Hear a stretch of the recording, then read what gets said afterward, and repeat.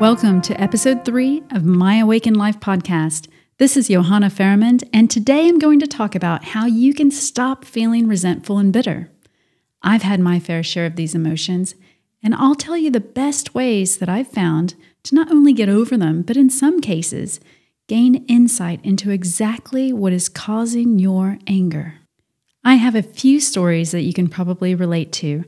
I'm going to share 4 situations as each one has a different context and resolution. Let's get started.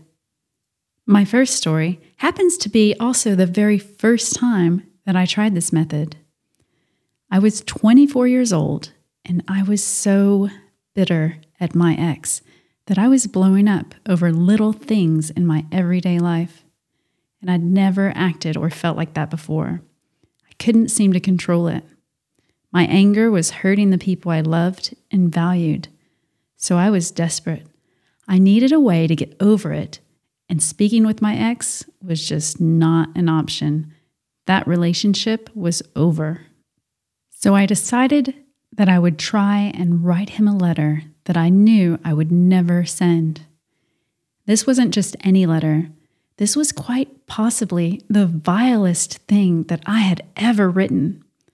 After a full page of releasing my anger with name-calling and expletives that felt so good, I found myself writing a sentence that really got to me. I was so upset. I hadn't even realized what was behind all of the anger, and there it was. I'd written, "You stole my brother from me." The backstory is that my brother had a business at the time with my ex, and when I left, my brother took his side. So I blame my ex for that, and at the time, I was feeling too righteous to bother defending myself to tell my side of the story. The point is that I hadn't realized how upset I was about my brother, and it made perfect sense why I was so angry. It was an aha moment for me. Of course, I knew that my brother would come around one day, but I couldn't even acknowledge and tell myself this because I kept trying to ignore my emotions, and then I was acting out in anger instead of understanding what was actually driving it. Our emotions can be complicated, especially when the reasons for them aren't fully obvious. I like to compare them to a difficult algebra problem. We don't find the solution by doing all the calculations in our heads without writing down our assumptions or what we know. But for some reason, we think we can go over our resentments in our heads and it will help us resolve it. Sometimes we think they'll just go away over time, maybe because we compartmentalize them, distract ourselves, and just think of them less often. I say, if you can write them down, do it. In my case, it was as if the anger was there just to keep poking at me, to get to the bottom of it and understand why it was there. It was serving a purpose for me. I just didn't realize it until I wrote it down and found its cause. The solution was my realization that no one had actually been stolen from me. It was this false assumption that had been feeding my anger all along. Also, if you've never heard of this and you've never tried writing a letter, it really does seem like you're there confronting the person, saying everything you want safely without any interruption or ugly consequences. In other words, it feels good. After I wrote this letter, I felt so much better. My anger was gone, and it only took me 5 minutes to write. I was so happy I'd figured this method out. I just wish I'd done it sooner. In this second story, I was 33 and I'd flown with a friend to Chicago to watch a live taping of The Oprah Show. After the show, we met her cousin at Giordano's, which is a pizza chain. When we were leaving the restaurant, it was around 5:30 in the afternoon. The lobby was crowded with people and there was a line just to get out of this place. Well, my friend and her cousin were ahead of me in line, and I barely noticed this man get in front of me because I'd been on my phone.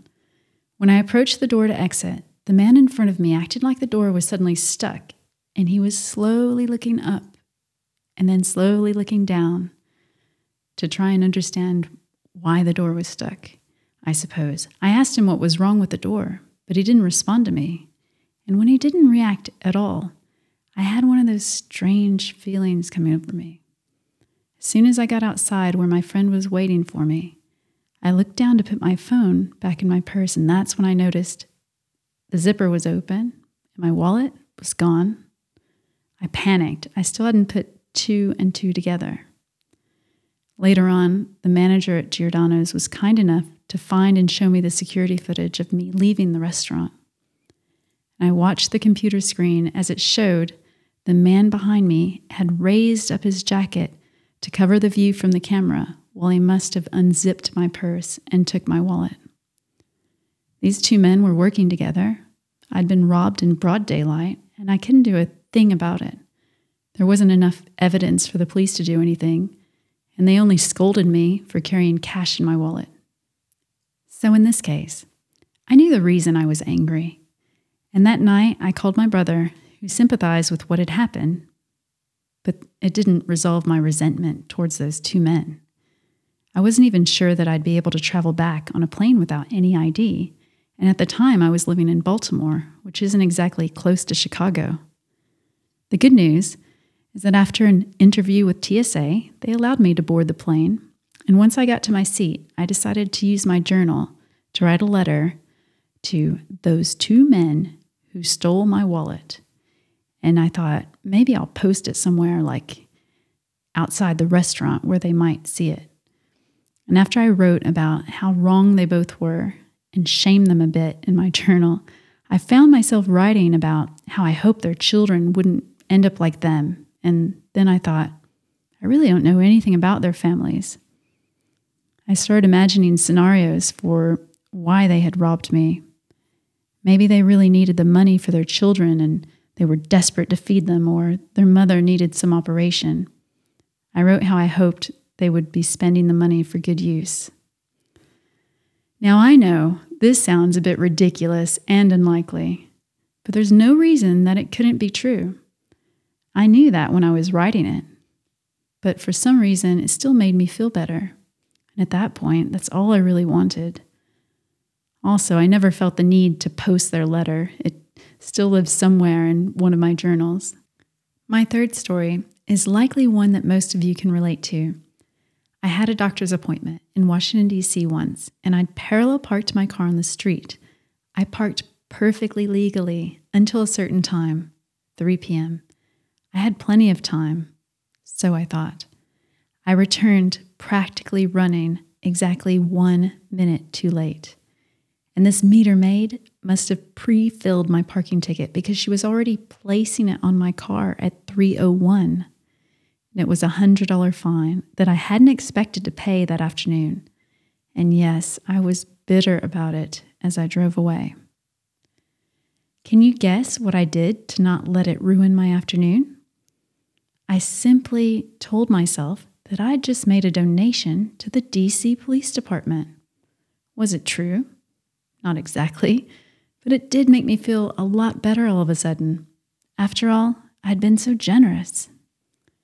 This last story actually happened this year to my husband. He was so excited about purchasing a video camera, a Panasonic S1H.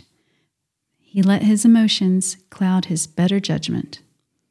After doing a lot of research online, he ended up ordering this camera from a bogus website. And when they said there was an issue with the card, he'd transferred money to them directly from our bank, which isn't that uncommon in Europe. After speaking with the bank, there was no recourse, and it cost us thousands, not to mention the embarrassment for getting scammed. These websites look so sophisticated today. So what did we do? Well, I suggested that he make a YouTube video to help others who may not realize the site is a fake, or at least so people who get scammed by these criminals don't feel alone. He ended up doing this, and now each time he gets a thankful comment from someone, it feels so good. If you can share your story to help others, it's a great way to replace anger and resentment with positive emotions. So those are my 4 stories, along with the methods I used to get over each one. I know I didn't cover all of the circumstances out there, and if you share your story in the comments, maybe I'll have a similar one along with a solution that relates to it. I hope these stories and techniques help you. To summarize the methods I spoke about today, in the first, the key is understanding why you're angry. Many times, there's a hidden fear behind the anger that you can address once you're aware of it. You need to be really honest with yourself for this to work. And you may be surprised, like I was, and then be able to reassure yourself that it's not something to be afraid of. The next method involves seeing a situation from a perspective that makes the person seem more well-intentioned than their actions. Perhaps you don't know the whole story. Third, see if you can adopt a perspective that turns a loss into charity, even if the intention wasn't there. And I don't see any harm in this. Who really cares, as long as you get past these negative emotions? And lastly, ask yourself if there's some opportunity to share your experience so that others can benefit from it. Please give one of these methods a try to address whatever it is that's making you resent someone. And don't hold back if you're writing a letter. They're never going to read it after all. And if it makes you feel better, get creative with how you destroy it afterwards.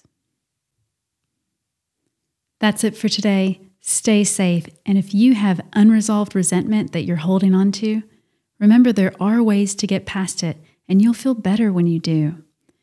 If any of these methods help, or you found your own way of getting past resentment, then please consider putting it in the comments.